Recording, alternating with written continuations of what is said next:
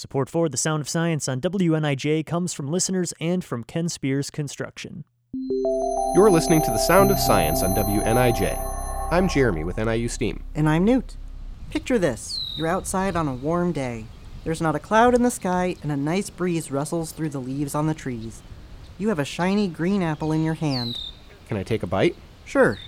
Mmm. To all you listening, were you able to picture that scene in your head? Would it surprise you to learn that there are extremes to how people experience visualization? Some people have what's called hyperphantasia, or extremely vivid mental imagery. Nikola Tesla, for example, is said to have been able to fully visualize detailed projects in his mind as clearly as if he was holding them, while some people have aphantasia, or a complete lack of mental imagery. I'm one of those people, but most people fall somewhere in between.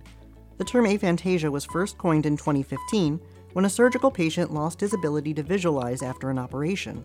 Since then, scientists have used new technology to discover more about how the brain creates these images.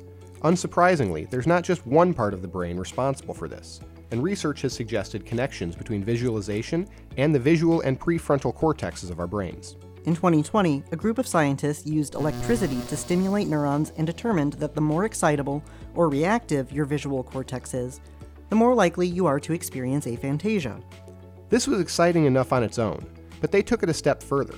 Using electricity once more, they discovered that decreasing the excitability led to an increased ability to visualize. The prefrontal cortex, which helps with cognitive function and planning, also seems to play a role in our ability to visualize. Interestingly enough, stimulating the prefrontal cortex had a similar but opposite effect. Increased activity in the prefrontal cortex showed an increase in the ability to visualize. If there's anything you want to learn about the world around us, submit your questions to niusteam@niu.edu. This has been The Sound of Science on WNIJ, where you learn something new every day.